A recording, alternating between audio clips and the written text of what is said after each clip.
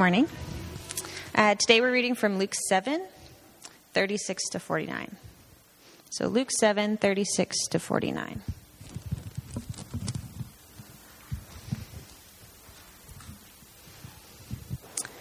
Now one of the Pharisees invited Jesus to have dinner with him. So he went to the Pharisee's house and reclined at the table. When a woman who had lived a sinful life in that town learned that Jesus was eating at the Pharisee's house, she brought an alabaster jar of perfume. And as she stood behind him at his feet weeping, she began to wet his feet with her tears. Then she wiped them with her hair, kissed them, and poured perfume on them. When the Pharisee who had invited him saw this, he said to himself, "If this man were a prophet, he would know who is touching him and what kind of woman she is, that she is a sinner." Jesus answered him, "Simon, I have something to tell you." "Tell me, teacher," he said. 2 men owed money to a certain moneylender. One owed him 500 denarii, and the other 50.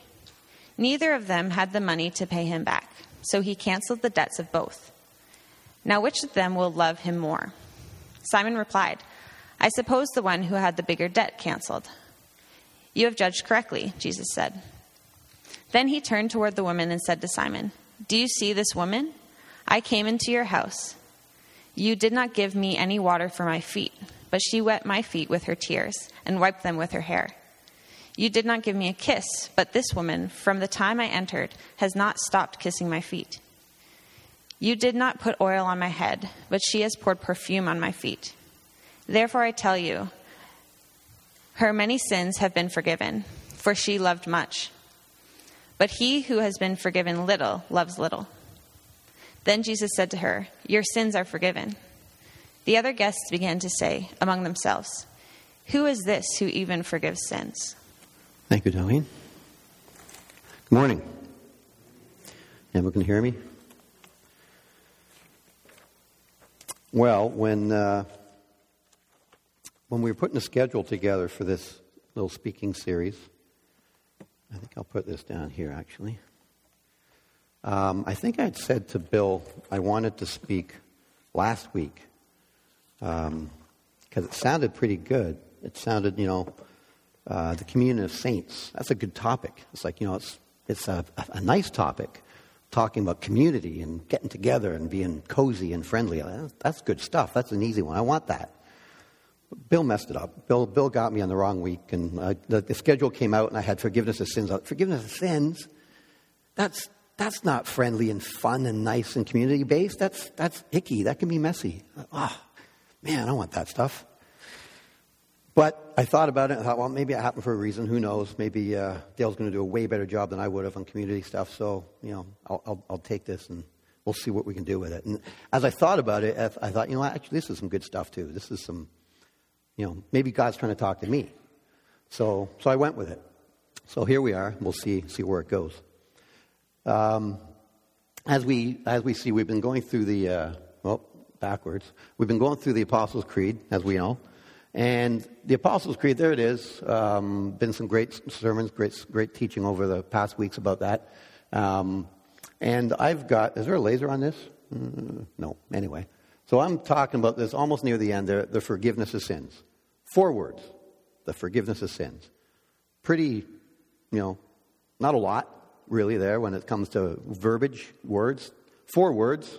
One's a conjunction, one's a the. So, Dwayne said to me that he looked like I was kind of like a racehorse when we were doing the worship time. And I thought, well, if I go through this like a racehorse, we'll all be home early for dinner. But if I can slow down and tackle it like I'm supposed to, hopefully we'll be here in regular time. But there's a lot of meaty stuff in those 2 words. And really, I'm not throwing out. I'm going to go through real quick one of those words. So let's get going. And basically, the Apostles' Creed is a foundational kind of statement. It's really great foundational stuff as we've been learning. It kind of sets, what we're all about, who we are as Christians, what we believe in. And this phrase is no different. And so we've got this story. I picked this story that Darlene read, and we'll get into that a little bit as we go as well, to sort of highlight the the parts of this that I want to bring out and really dig into, because I need more than 2 words. So we're going to look at that story a little bit. So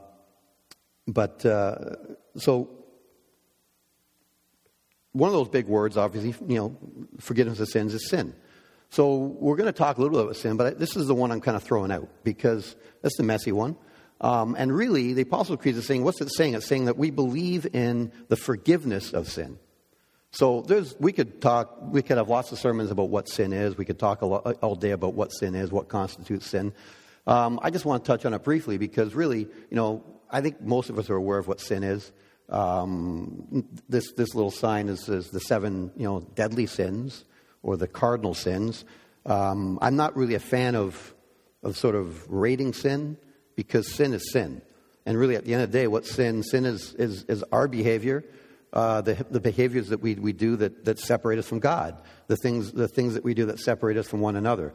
Our behaviors that are bad behaviors, that are selfish, that can, drive wedges between people. There's, again, the important part of this for me isn't what sin is. We know what sin is. The Holy Spirit itself convicts us of sin. We know when we've done wrong. We know when we've sinned. But the really important thing I really want to focus on more today is the next part. There's the forgiveness part, because that's the part we want to know about. So we know, here's the scripture, but God demonstrates his own love toward us in that while we were still sinners, Christ died for us. So that's a great promise from Scripture for us about forgiveness. God, while we were still sinners, died for us and forgave our sins. And if we go back to the story, I got to get the backwards working here. We go back to the story, we read this story, and this is an interesting story about how, Jesus was going about his business. He's preaching, he's walking around, he's meeting people, and he gets invited to the house of a Pharisee. Now, the Pharisees were the religious people of the day. They were known to be a little bit self-righteous, perhaps. They were a little bit arrogant sometimes. They thought they were better than other people. Much like, we won't say that. But anyway, so in the areas at the Pharisees' house, they're educated people. They're having discussion about, right, wrong, this and that, what's sin, who knows. And in walks this woman who is obviously known to the people because they know that she's a sinner. And she could have been a woman of ill repute. She could have been a prostitute. Jesus was known to hang out with prostitutes. So it was a bit scandalous. She walks into this place, this meeting, and it's kind of strange. She just kind of walks in, like, it's somebody's home, private home, and I'm going in. Now, Jesus is there, I'm in, I'm going.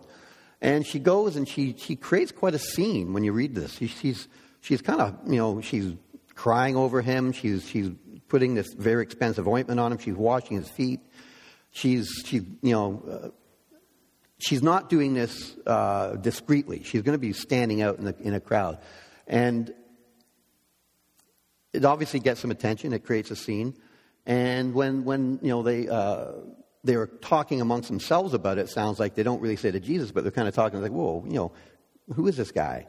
Like, surely if he is a prophet, he would know what sort of woman. How could he let this sort of woman touch him? How could he let this sinner come and touch him? And Jesus, of course, knows our thoughts. He knows what's going on. Maybe he hears the hushed tones, and he confronts it. And he says, he tells this parable about, the rich man forgiving the two debtors, and which one would he forgive more?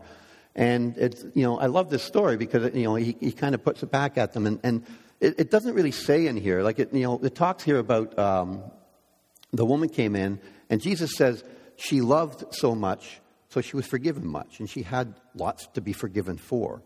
It doesn't really state, was she being forgiven because she loved Jesus? I don't think it's saying that, but it's saying that because she had so much to be forgiven for, she was overwhelmed with love when she was forgiven. And that's what we're seeing here. She was a forgiven woman who understood that somehow through the Holy Spirit, through that dynamic. She understood who Jesus was, and she understood what he was offering to her. And she was overwhelmed. Just like that song we sang. Like, I didn't pick that song. That was amazing. I'm sitting listening to that chorus, and I thought, What a great song for this topic, because it talks about that overwhelming love of God. And she was overwhelmed by love for God because she was forgiven. And that's the kind of forgiveness that the Apostles' Creed is talking about, that God's overwhelming love for us. And when does he love us? When we earn it? Or when we do something for us, or we prove our worth? No, like that's what the Pharisees might believe. But it's not the case. While we were still in our sins, Christ died for us. God died for us, Jesus died for us because he loved us, because of his overwhelming love, not because of us, not because of who we are, not because of what we do, not because of what she did. God loves us overwhelmingly because God loves us. It's who he is. And that's an amazing statement of truth. It's amazing that it's in the Apostles' Creed because it's such a foundational truth that we want to hold on to. And that's what we need to understand, that God's love for us is overwhelming. And he's going to pursue us. And just as that song, he's going to pursue us. The ground is going to shake. The earth is going to shake. He's going to kick down the walls. God is going to get us. He loves us. He's not going to let anything stand in the way. That's what the Apostles' Creed is saying about forgiveness. He's saying, I love you.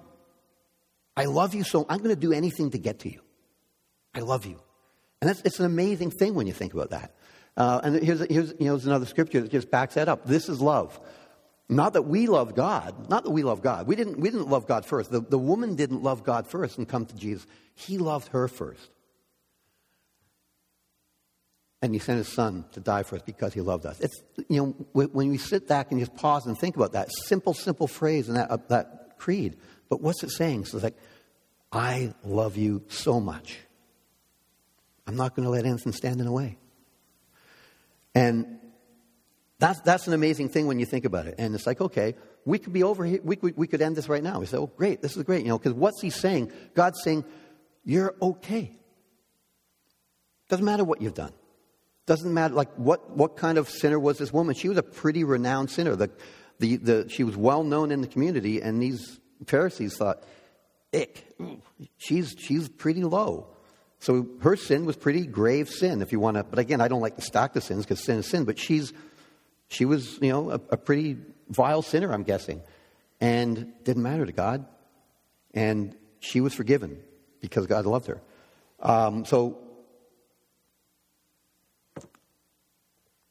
That's, anyway, this is a slide I was going to take out, sorry, but there's, as I was talking to Bill, there's hundreds of scriptures talking about forgiveness.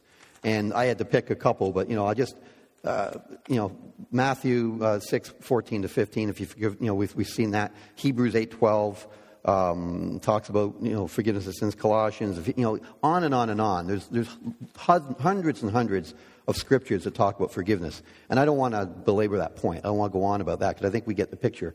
But at the end of the day, the message of that is, you're enough. I'm enough. Every one of us is enough.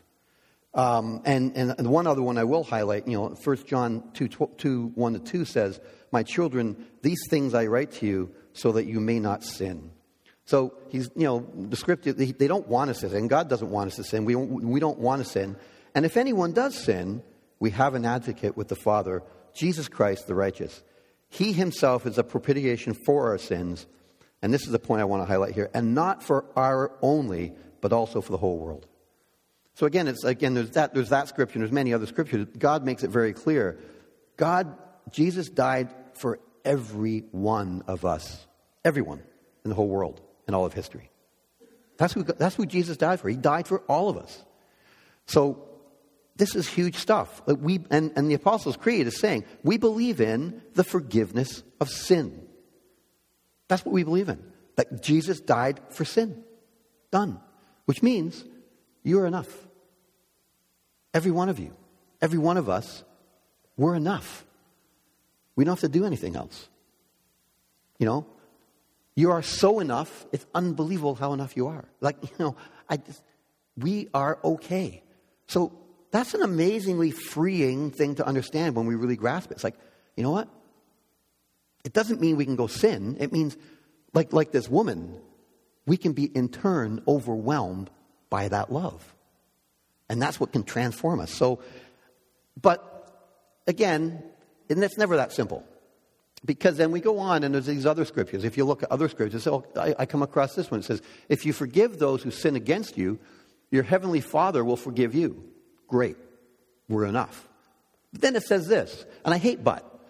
Laura put something on Facebook this week saying how she doesn't like the word but. I hate the word but because it says, whenever you see but, it says, forget what I just said. Ignore that. Because I don't want to ignore what came ahead of that, because that's the good part. And it says, but if you refuse to forgive others, your Father will not forgive your sins. What the? Like, what? God, you're changing the rules midstream here. What's going on? You told me we're forgiven. We're all okay. It's not because of what I do. And now I got a but. And the but says that I got to forgive others, or you're not going to forgive me. I thought, what? You changing the rules? You going back in your word? And he's not. God's not going back in his word. It's not saying that. There's more to it than that. So I'm thinking, okay, what's in there? What's he saying? And I love it when science and religion mesh when they do that. Because really, a lot of people would think that science, and for many hundreds of years, people thought science and religion were opposed because they talked about oppositional things. And that's not true. It's absolutely not true. Science and religion both talk about different facets and different faces of the same truth. Truth is truth. Truth is unified. Truth isn't, physical truth and spiritual truth. Truth is unified. There is only one truth. So I love it when science does stuff that says, hey, the Bible had it right all along. Because one of the reasons God says, forgive one another, because I need to forgive you, first of all. But he's not saying, hey, God is not this rule keeper that says, hey, if you're not going to forgive me or people, I'm not going to forgive you. That's not really what it's all about. God's bigger than that. So, in the last bunch of years, there's been a lot of science that studied forgiveness. And we found, and they found, not me, I'm no scientist, but I can read this stuff. And forgiveness, when we forgiving people are healthier. Forgiveness is very, very healthy for us. It has huge impact on our physical health and mental health. It can lower blood pressure. It gives you a stronger immune system, improved heart. I've got actually a bunch more here. Let me just go through these here. My notes are not in order. So here we go. No, here we go. When we practice forgiveness, the results physically and mentally are sizable and immediate. They give us a mental health boost. An 8-hour forgiveness workshop can reduce anxiety as much as several months of intensive therapy. So forgiveness is amazing stuff. Physical benefits of forgiving people, and this is all scientific studies. I've kind of condensed a bunch, but scientific studies that tell us this. Forgiving people, on average, generally, use less medication than people who are unforgiving. Forgiving people sleep better. Makes sense. If you're holding grudges, you're not forgiving, you're not going to sleep so well. If you're a forgiving type of person, you're going to probably get better sleep. You're going to be tired less. You're going to have lower blood pressure, as we see. The Mayo Clinic. Where we go? Mayo Clinic talks about all this, again here, a bunch of health benefits. There was a really interesting study that looked at people. They took a bunch of people and they put in two groups, and they got one set of people to say, okay, you guys are going to think of a time when someone hurt you, and you still never really gotten over it. So think about that, dwell on that, and then we're going to put some tests. And this group here, we want you guys to think about a time when you got hurt, but that you forgave the person, you got over it. Think about that and how that worked out and whatnot. So then they put them through some tests and whatnot, physical tests and different things, and they found that the people who were not forgiving, who were dwelling on and thinking about the times when they couldn't forgive and thinking about the grudges, the things that they had still been holding, when they put them through tests and they said, okay, we want you to jump. Wow. And On average, the group that were unforgiving were jumped on average 7 centimeters, not as high. So carrying grudges and being unforgiving is literally carrying a heavy burden. It weighs you down. You can't jump as high. And they did other tests as well and whatnot, and psychological tests as well. And their psychological outlooks to the same kind of questions were also more negative and weighed down. So unforgiving, even if it's just for a moment, because if you've been spending some time dwelling on something, it weighs you physically down. So it's pretty amazing that, the forgiveness has that kind of effect. Holding grudges raises levels of a hormone called cortisol. And what does cortisol do? Anybody know? Who's any medical people in here? Cortisol reduces your brain size, actually shrinks your brain. That's not a good thing. It affects your sex drive. That's not a good thing for most of us, I think. Maybe, I don't know. I'll leave that alone. It also interferes with your digestive ability. So if you've ever experienced a time when you've been holding a grudge, or you've been feeling weighed down because you're bitter or you're angry, you may find that you have an upset stomach. You don't digest as well. You're not as hungry. You have more of a difficulty with your digestion. That's a hormonal thing because of cortisol in your body. So all of these things literally weigh you down. And it's amazing to me that, the scriptures were written thousands of years ago without scientific tests, but they knew this stuff. So it's in there. It's not just in there from a spiritual point of view. Forgive one another, because if you don't, God's going to get you. It's in there because it's good for us. And we find, if you look at the reason for a lot of the laws and the regulations in the Old Testament and Scriptures, a lot of those things, when you look at them, even eating pork and stuff like that in the old days, they were for health benefits. People didn't have the science to understand why certain things were good for them then, but they were good for them because God always knew. And so I love it when Scripture meshes like that in some kind of small way. But it's not an accident. It's not a coincidence. It's not a happy coincidence, because God is saying forgiveness. He's commanding us or instructing us forgive, not just simply as a command, do this or else. He's doing is do this. It works. It's good for you. I want you to be happy. I want you to be healthy. You want to be happy and healthy? Practice forgiveness. It's good for you.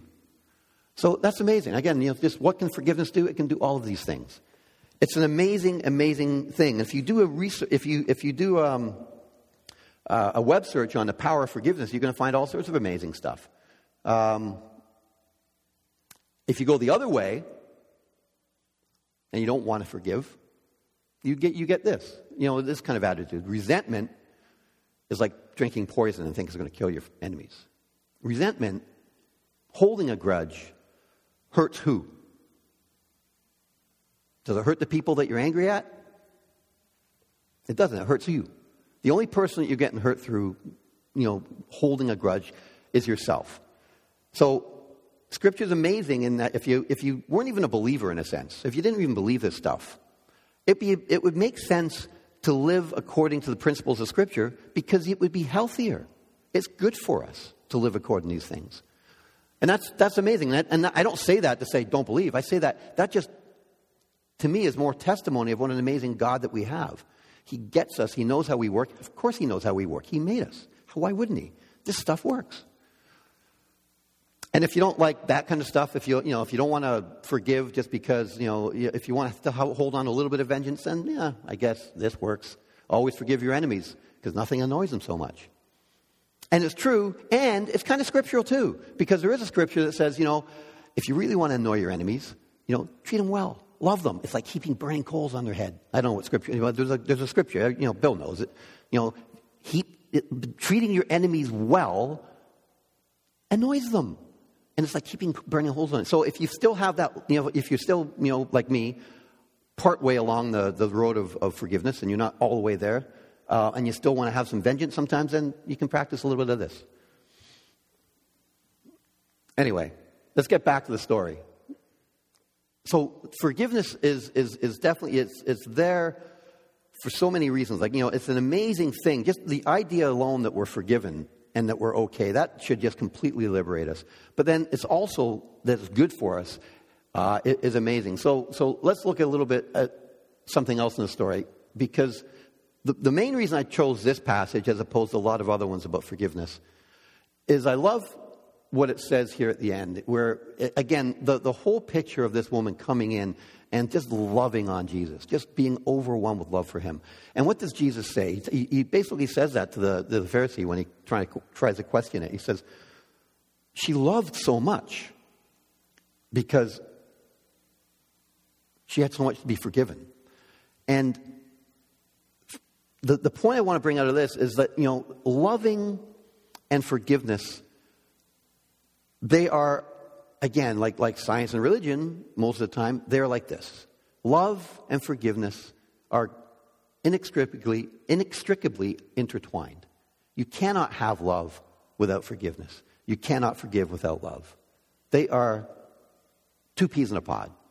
And I think that's the other thing that Jesus is trying to say here. He's trying to point us to that thing that, there is no love without forgiveness. And there is no forgiveness without love. And the power of forgiveness really starts to take off when you understand this. And when we can live this way and practice this, that's when it's really going to take off. And when I was doing the research for this and reading up about this, there's so many amazing stories. And even in our own lives, there's so many amazing stories of the power of forgiveness and how forgiveness can turn people's lives around, can turn people's situations around. And it's not easy to practice necessarily, but I want to highlight a couple. There's this one, I don't have a slide for this guy, but if you ever want to look him up, I don't know if anyone's heard of him. His name is Sammy Rangel. And I thought about putting some clips, but his story is so raw and hard to listen to. It's not, I didn't want to really put it on in church on Sunday, but this is a guy, I'll give you a quick synopsis of who this guy was. He was, at 3 years old, he was raped by his uncle. His uncle raped his sister, and then right after that, he raped him. And he lived with his mom and his uncle, and when they told his mom, she didn't even try to help. And she basically gave him, he got in trouble for trying to say these things. And at 3 years old, he suffered that. And then his whole life, his mom beat him and abused him. I don't even want to touch on how, one of the worst, most horrific stories of abuse that I've ever heard and read. And he gives this TED Talk, and I do recommend if you're interested to go and look at that. But he talks about the power of forgiveness. So this guy, at 11 years old, his life was so horrific. He actually went, when his mom was sleeping, and got a knife and stood over her and wanted to kill her. But he said he couldn't kill her for two reasons. One, he was afraid. 11-year-old boy, through this awful trauma his whole life. His life was a living hell. And he was just terrified, and he couldn't do it. And he said, and the other reason was, and this one's hard to imagine, but at the same time I get it sort of, I can't even put myself in his shoes because it's so far from my experience. But he said, I still love my mom. His mom, who didn't protect him, and far from protecting him, he's the one who got in trouble. When we make him walk around in his underwear and not let him use the washroom, and if he wet himself, he'd put his underwear in his mouth and stuff his mouth with his underwear and hold his mouth shut. It's like, how can a mother do that? And what a betrayal of that relationship, and what damage she's doing to this young man. And no coincidence, this young man at 11, he couldn't kill his mom, but he still loved her. So the only alternative for him was to run away. So he ran away at 11. And many of the young people on the street are coming from that kind of a background. So he was on the streets at 11. He tells of how by the time he was just not even 12, he had his 11-year-old girlfriend pregnant, and they lost that child. And he had to look at that baby on the table. just, again, and he said, and he was alone in this room with no adult, no one around to try to deconstruct this for him or explain this to him, or, and he again just went back to the street, suffering this kind of trauma that he was through. And he said he hadn't been violent, but he got more and more violent. So he was on the streets and he became violent because out of self-preservation. But then he went in and out of the prison system, and he got more and more hardened, and he became a hardened killer type person. And he became a head of a gang, and he was a real hardened street gang youth person who had no regard for anyone's life and would have no hesitation killing. And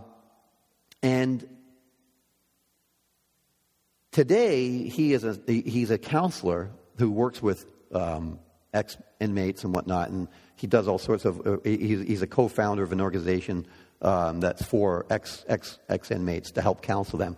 But basically, what saved him was forgiveness. He had to go as part of his prison tenure. One of the tenures, he had to go to counseling, and he thought, "Yeah, I'm going to go to this. I'll go through with this."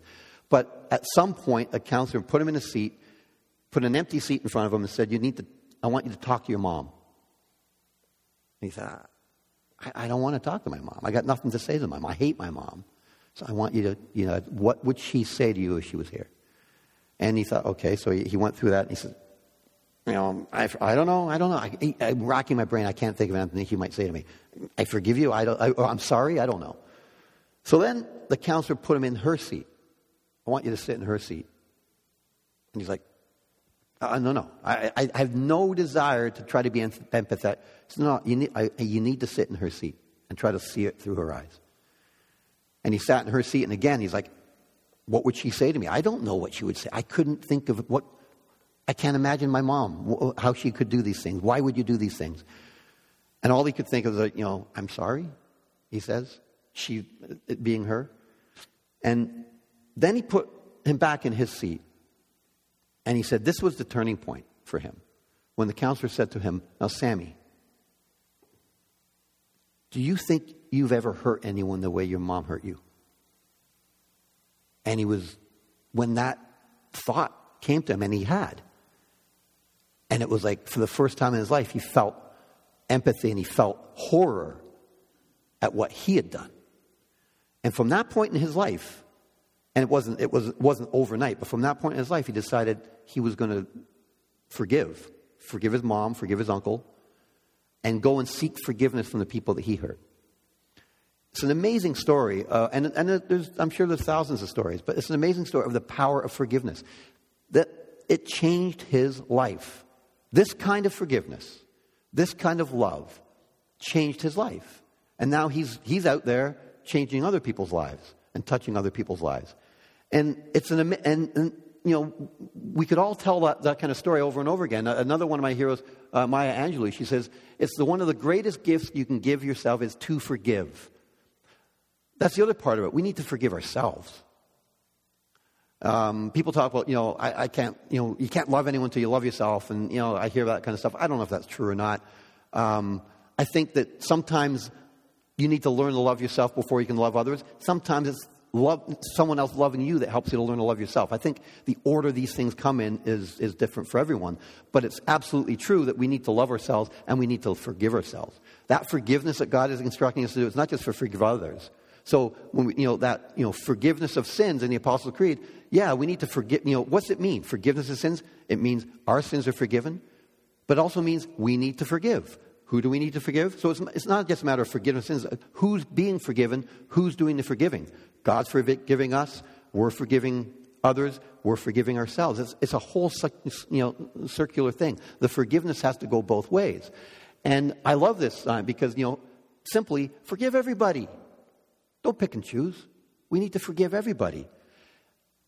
And when you think about, when I was going through this, again, I'm trying to think of the most obvious and powerful examples of this kind of forgiveness is Nelson Mandela. And this is a quote from him as he walked out the door. Everyone, most of us are familiar with Nelson Mandela, who was, in that South Africa during the days of apartheid. As a young lawyer, he started, joined the anti-apartheid forces and was imprisoned. Is imprisoned for 27 years. 27 years of his life, not just imprisoned, but tortured and beaten and humiliated for 27 years by the South African regime. If anyone had a reason or an excuse to hold bitterness, to hold anger, or to want to seek revenge, he did. And when he came out of prison, as I walked out of the door, and this is a famous quote, I'm sure many of you have seen this before. As I walked out the door toward my freedom, I knew that if I did not leave all the anger, hatred, and bitterness behind, that I would still be in prison. So we know his story.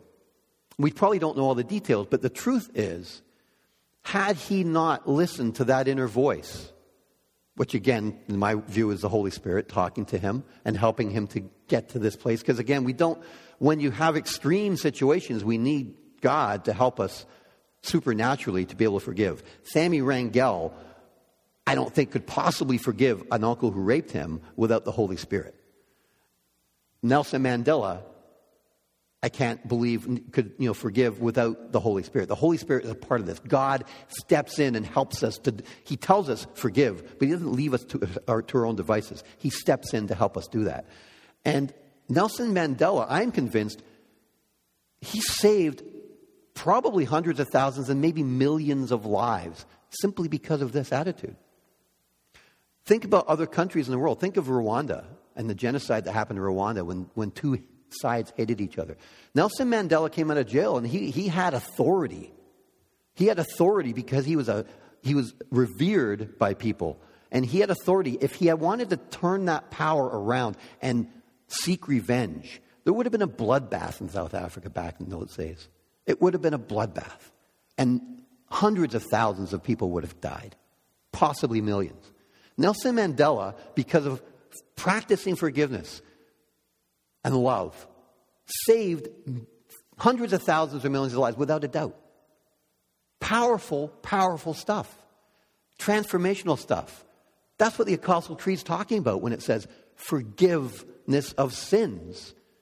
And when God tells us to forgive one another, He's saying, this is the power I'm giving you to change the world. And we see evidence of that in pockets. We see big examples of that. But every day we see small examples of it too. Yesterday, when I was in the house, Caitlin, my daughter, she's pregnant, and she was going to be here, but I guess she didn't make it. And she's left her job. She was doing employment counseling at Yonge Street Mission, and she worked with a lot of street youth, a lot of damaged people who had been through a lot of stuff. And yesterday morning, she's not working now. She's done. She's left. She's on mat leave. She may not be going back, but she's a private person at home on Saturday morning. And one of the young men that she had worked with called her yesterday and was going through a really tough time. And she was on the phone for about 2.5 hours with him, talking him down, telling him that he's loved, telling him that he has options, that he was wanting to go hurt somebody. Because he had felt, and I don't know the details, I don't need to do, but he was someone who was a street person at times. He'd been in and out of the street. I don't know where his situation is right now. But he was very angry with someone who he perceived had hurt him. And he wanted to go seek revenge. Caitlin spent 2.5 hours on her Saturday morning talking to him, loving him, talking him down, trying to reason with him, trying to get him to understand that there's alternatives. And, obviously she's my daughter. I'm proud of her. I love her. Just one small example. I only bring that up because it was just happened to be yesterday. And we all have opportunities to have, in our own lives. It could be simply, forgiving the person who works at the desk beside you who eats his lunch too loud every day and just really annoys you. I don't know. It could be that. But we've all got things in our lives, in our relationships. We've all got places and people that we need to forgive. Grudges that we hold need to be brought out. Because when we do that, just like Nelson Mandela says, if we don't do that, we're imprisoning ourselves. We're binding our hands and our feet with chains. We're imprisoning ourselves. We're not allowing ourselves to live the fullness of what God has for us. And forgiveness breaks those chains, frees us from that cage. If forgiveness is what transforms the world, we need to learn that this is the truth. Now, we've had, as a church, 2,000 years to figure this out. Is this the story of our church? Is this the story of Christianity? Loving forgiveness? It's not. Why not? This is the truth, this stuff. This is the kind of truth that is meant to set us free. Just as the word says, the truth will set you free. Jesus said that, the Bible says it, This is that kind of real truth that is meant to set us free. What are we doing? What's stopping us? Free from fear, free from guilt, free from resentment, free from anxiety, free from anger, free from any and every encumbrance. We should be free to love without hesitation, without expectation of anything coming back, without condition, unconditional love, without judgment. That's what we're meant to be. That's what we're called to. We didn't coordinate with the worship team, but that song they were singing, and I had to write a note on my notes while the song was going on. The overwhelming, never-ending, reckless love of God. Well, I'd written that right here. We're free to love with reckless abandon. That's what God wants from us. That's what He expects from us. Doesn't He just expect it, but He gives us the tools. He gives us the power to do that. And the power comes in forgiveness and love, hand in hand, because they are intertwined. You can't separate them. So when we look at the history of the church and we see 2,000 years of the church and we see, there's been good things. There's been good examples. You can certainly rate. I could talk about Corrie ten Boom. I could talk. We could all rhyme off people who have lived this out. And invariably, when you come across someone who's lived it out, it's had a major impact, and lives have been transformed. But in general, we're not doing it. And I'm not trying to condemn us. I'm talking to me. We need and we can live our lives with reckless abandon.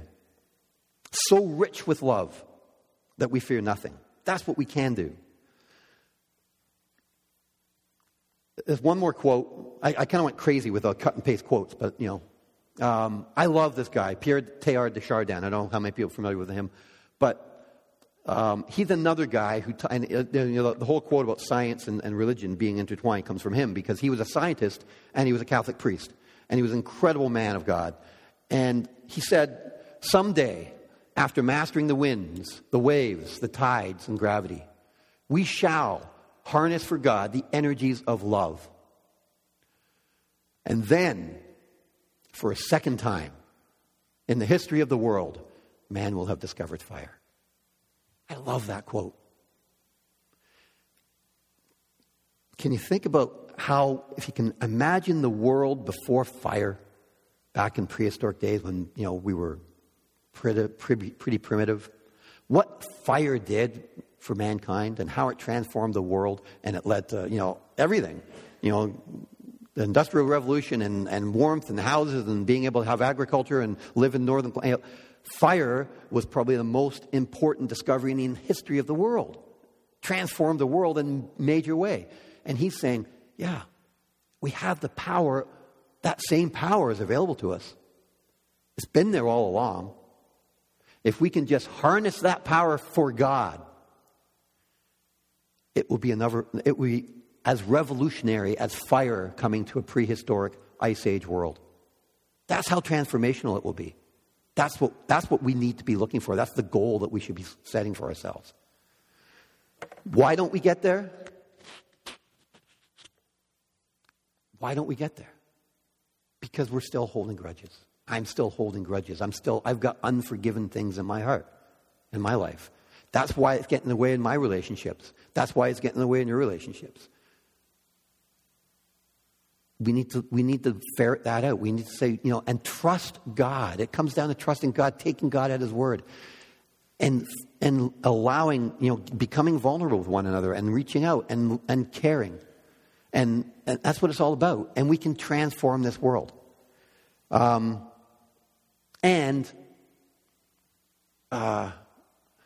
used this before when I spoke as a poem.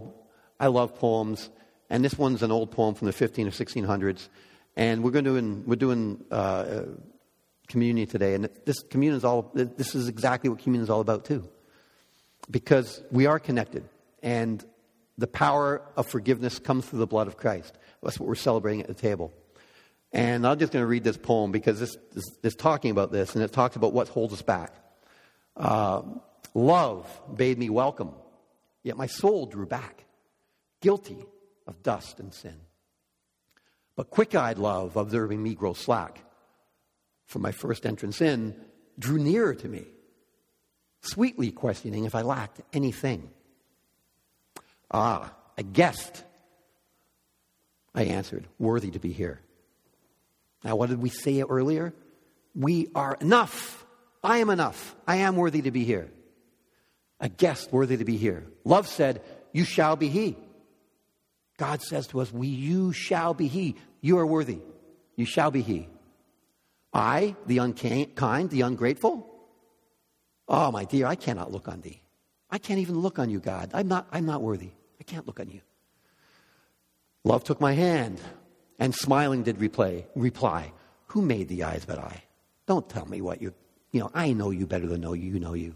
You can look at me. I made your eyes. Truth, Lord, but I have marred them. Let my shame go where it doth deserve. One other thing I want to say, forgiveness is not a one and done thing. It's ongoing. And that's why we struggle. Our sin is ongoing. Our forgiveness is ongoing. And God, thankfully, in his love and pursuit of us, is forever ongoing. And he says, truth, Lord, I've marred them. Let me go where I deserve. I deserve punishment. I deserve hell. He says, no, you know not. You don't know anything. Amateurs, says love. Who bore the blame? Who bore the blame? My dear, then I will serve. Jesus says, I will serve. And we have the table. You must sit down, says love, and taste my meat. So I did sit and eat. So we're going to invite Bill and team back, and we're going to sit and we're going to eat, and we're going to ferret out the unforgiven stuff that's in all of us.